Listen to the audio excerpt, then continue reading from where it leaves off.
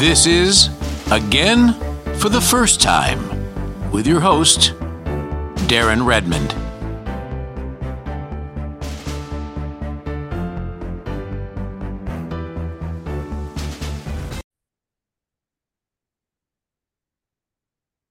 The man is prolific. The man has written 9 books on the New York Times bestseller list. And these books have really encapsulated what it means to be at the intersection of sports, of modern day society. And his 2014 book, Showtime, Magic, Kareem, Riley, and the Los Angeles Lakers Dynasty of the 1980s, is now being seen in a show that is just, to me, the best show on television. I see advertisements from the executive producers of Succession. I mean, I think for me, this winning time, the rise of the Lakers dynasty should be getting top billing. I love this show. And Jeff Pearlman is my special guest. How are you doing this evening? I'm good. I'm tired, but I'm good. Yes, I appreciate you taking a little bit of time for me. Sure. So let me just jump right to it. How does do they contact you? Do you contact them? How do you have this epic book, and I don't use that word loosely, on the 80s Lakers become what I think is the best show on television, with, quite frankly, the best cast, the best writing, the best music, and on and on? I would say, number one, it's my good looks and charm. I think that's what I think. Yeah. When you're this handsome and this charming, things just happen, Sure. Yeah. And number two, it's just like I bribed a lot of people. No, I mean, I wrote a book, and there was a screenwriter named Jim Hecht who reached out to me and said he was interested. And he came to my house in 2014, and he talked a lot about how much he loves this show and how much it could be this. I mean, how much he loves a book and how it could be this and that. And I never believed any of it. I just didn't. I'm very skeptical. I'm a Jewish New Yorker. We're very skeptical people. You never think the best is going to happen. And that's a good way to be, my friend. Yeah, well, sometimes it is, but sometimes I think it makes you less happy because I think you always assume everything's going to be awful. Right. Also, very Jewish New Yorker, and yes. Yeah, it's in our DNA. And but I just never believed him. But I gave him the option rights, and for years nothing happened. He would call every now and then. Oh, Will Smith is interested. Okay. Oh, someone's interested. All right. Never believed him. And then one day he said, Adam McKay wants to meet with you. And he said he wants us to go to Adam McKay's house. And I didn't know who that was, but I Googled him and I saw he was a big deal. I had no idea. Obviously he's a big maker of some amazing TV and movies. Went to his house. He was great. I still had no belief it would happen. Then a bunch of years ago, I started hearing, oh, they're going to cast John C. Reilly. Really? They're going to cast Adrian Brody. Really? The big one was I said to my wife, I said, you're not going to believe who they cast. Think of the biggest actress the biggest actress you could think of. And she said, Meryl Streep. And I said, no. And she said, Sally Field. And I said, yes. And she was like, holy crap. So just all of a sudden they start casting. And then I sit here and I have this show. And it's like, I just kind of won the lottery a little bit, not financially, but career-wise, it's like winning the lottery. It's awesome. Oh, you must already be getting people tapping you on the shoulder, looking at some of your other books. I mean, if not, they're stupid, because you tell a tale, and you're telling what's happened, and very accurate. As somebody who's 57 years old, I lived through a lot of this stuff, and but you do it so well. I mean, you really do. And you mentioned some of the people that are cast in these roles. I don't want to jump ahead too much, but for me, Solomon Hughes is Kareem Abdul-Jabbar. He has him down. I mean, and it's hard to be an actor and really be compelling to begin with, but to do it and be stoic at the same time and be somebody who's not that likable, his performance just jumps off the screen. Yeah, it's very subtle and very smartly played. And Solomon is, it's cool because a lot of these guys have very little experience. Solomon Hughes, the PhD, he was a basketball player at Cal. Quincy Isaiah, who plays Magic, also a very experienced former college football player. Sean Patrick Small plays Bird, which is really a writer more than a actor. and they just somehow or another have come to embody the roles, and it's been pretty spectacular to watch. This easily could have been some cheesy, poorly played cornball, not very good guys, Right. crappy looking Laker uniforms, looking Yeah. like they're playing basketball on Teen Wolf. And it's not, it's the opposite. It's really good. Or Teen Wolf 2, which is Or even Teen Wolf worse. 2, starring Jason Right. Bateman in a boxing movie. Yes. Yes. By the way, Quincy Isaiah, that man, he's got a career ahead of him.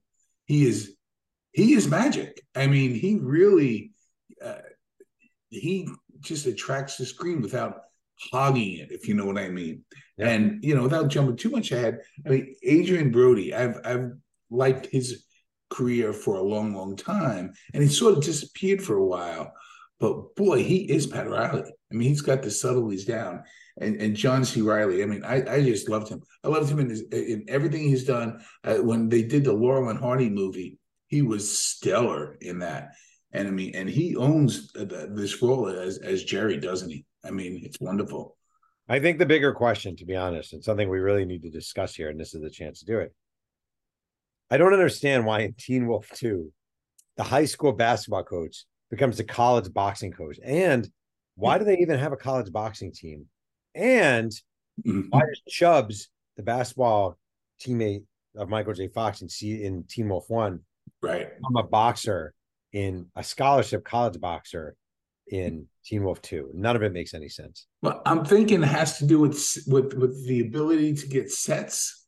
Here's where we're going to shoot, and then I mean, that has to be. I think, I don't know, but it's a little scary that here we are. We're almost at Labor Day, and we're talking about Teen Wolf 2, the greatest sports movie ever. I think so. I definitely, along with Caddyshack 2.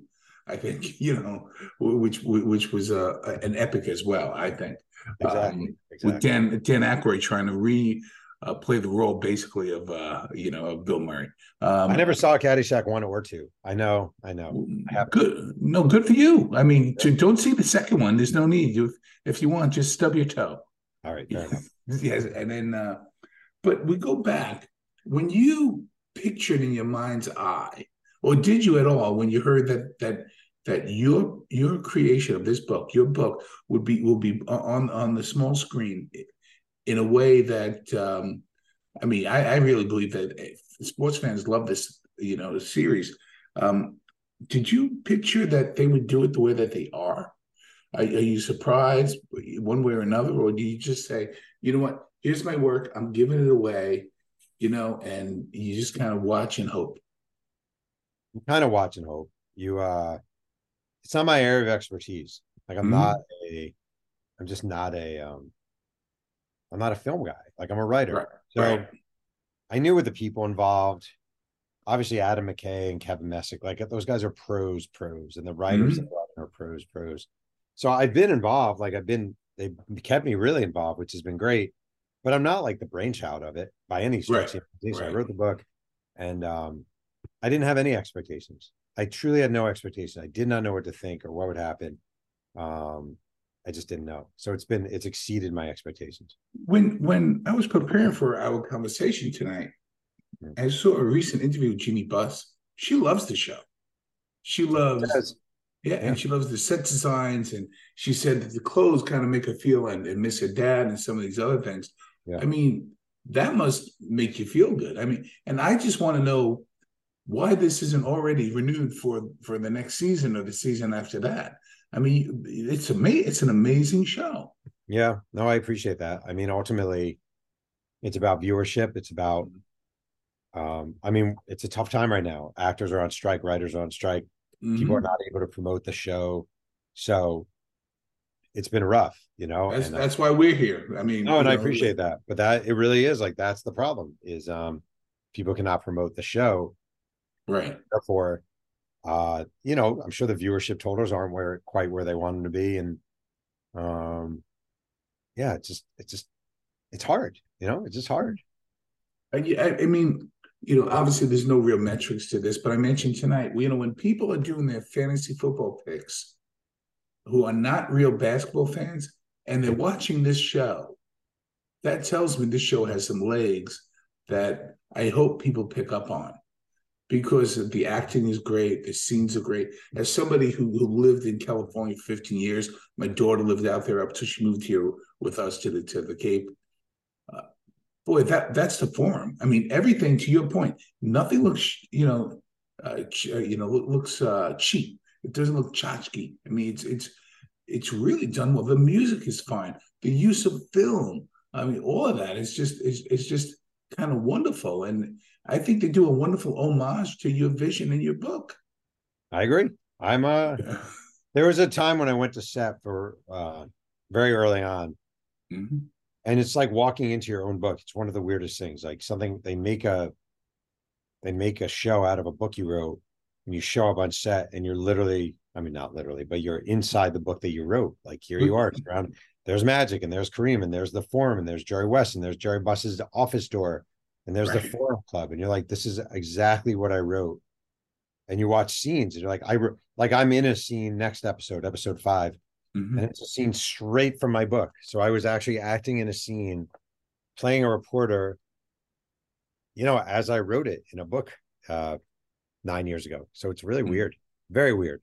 I loved your reference as I reread your book this weekend, where you talk about how the Forum Club was Studio 54. And it really was, if you think about it. I mean, you wanted to get in there. You talk about how the dancers, not cheerleaders, the dancers got paid $35 a night, but they got to go in there and meet who they needed to meet. I mean, as somebody who's old enough to remember Studio 54, I thought that was a great use of, compare and contrast. Yeah, totally. I mean, that was the drugs, sex, booze, who's who. Famous people. Do you want to see Diana Ross? Go to the Forum Club. Want to see Donna Summer? Go to the Forum Club. Jack Nicholson. It was like, to be honest, I kind of wish I wish I was around for it. I probably would have been invited, but it would have been cool to be around for it. And let me tell you, without sounding a little too out of left field, you mentioned Diane Cannon a couple of times. I haven't thought about her for years, and as I reread your book this weekend, I couldn't get her off of my mind. Because she was down there with Jack Nicholson in that front row. Almost every game. She's lovely. I went to her apartment when I was working on the book. She's as nice and as sweet as you could be. Oh, that's wonderful. That is wonderful. Yeah. So, my hope is that we get green-lighted for another season, because there's so much more to unpack from your book. I mean, there's just so much there and so many things that they can do with it. I agree. I hope so too. I mean, there's a whole, second part of that dynasty run. And also the Lakers win later on. Like if it ends in 84, I don't think spoiler alert, the Lakers didn't win the NBA championship in 1984. So no, and let me tell you something. And the trade of Nixon and what happens there. And he has one wonderful performance against the Lakers and not so great. And then there's just so much there. I mean, and you think about how fortunate, I don't like to use the word lucky, fortunate the Lakers were as you go over with your book. And again, the book is not just out, so we're not giving away anything. But coin flips, Ralph Sampson decided to go back to Virginia.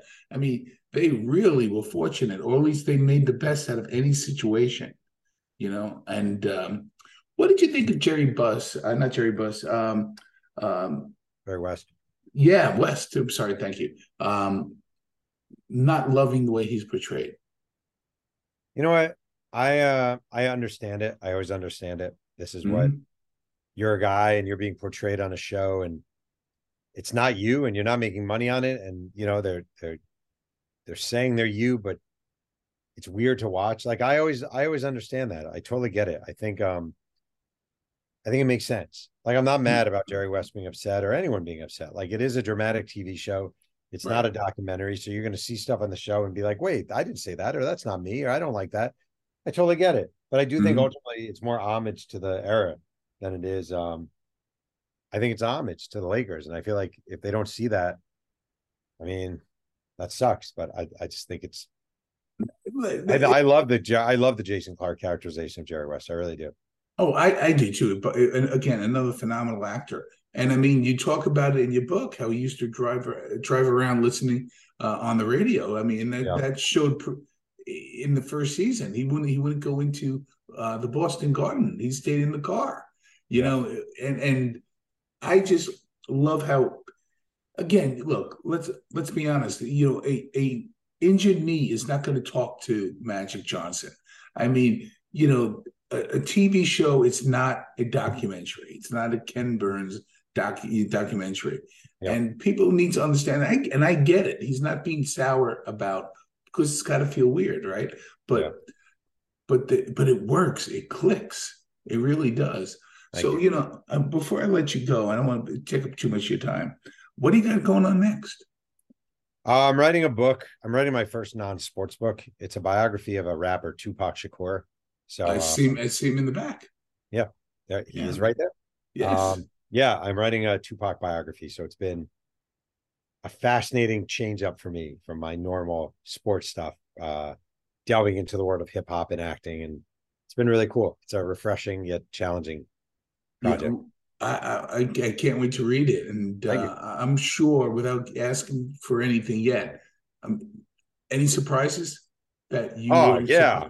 Because I didn't know anything about him. So, like, it'd be weird. I mean, I knew about him, but I didn't know the details. So it'd be weird if, like, there were no surprises. In fact, the one thing about every book I write, I always think, like, if the book winds up as I expected, I've done a very shitty job of reporting it. You know, like, right.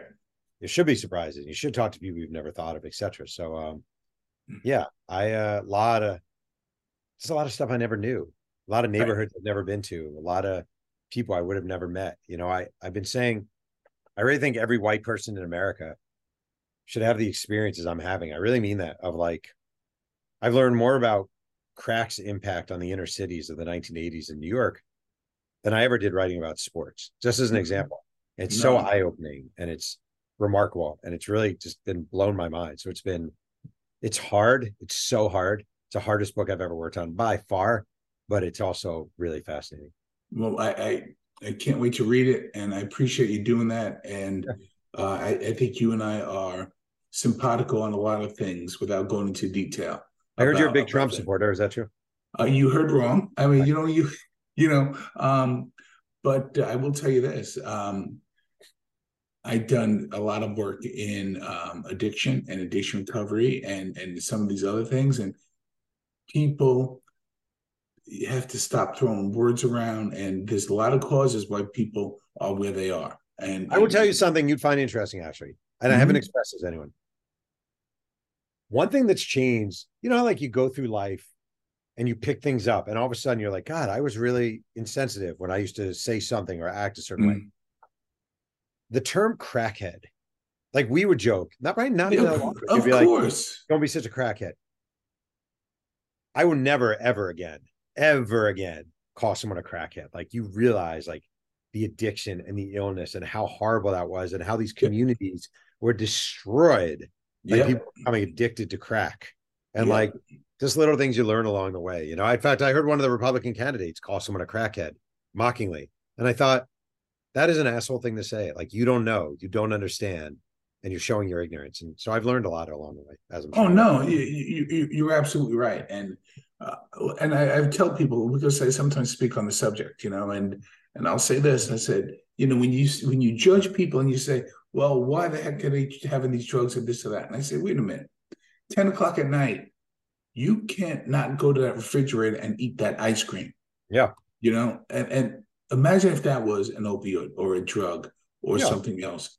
And listen, you know, without going into detail, I lived on Flatbush and Flatlands, you know, I mean, and let me tell you something, nobody cared if a lot of us lived or died, you know, and I was very fortunate to have blonde hair, blue eyes, and pale skin. Yep. Because, you know, somebody cared, where some of my good friends who looked a lot like Tupac didn't have that opportunity. And that is horrible. And with you 100%. And I appreciate your time today. Jeff, thank you so much for being with me today. And hopefully we'll talk again soon. My pleasure. We'll talk Tupac in a couple of years. I would love to. Thank you. Look forward to it. Take care. Bye now.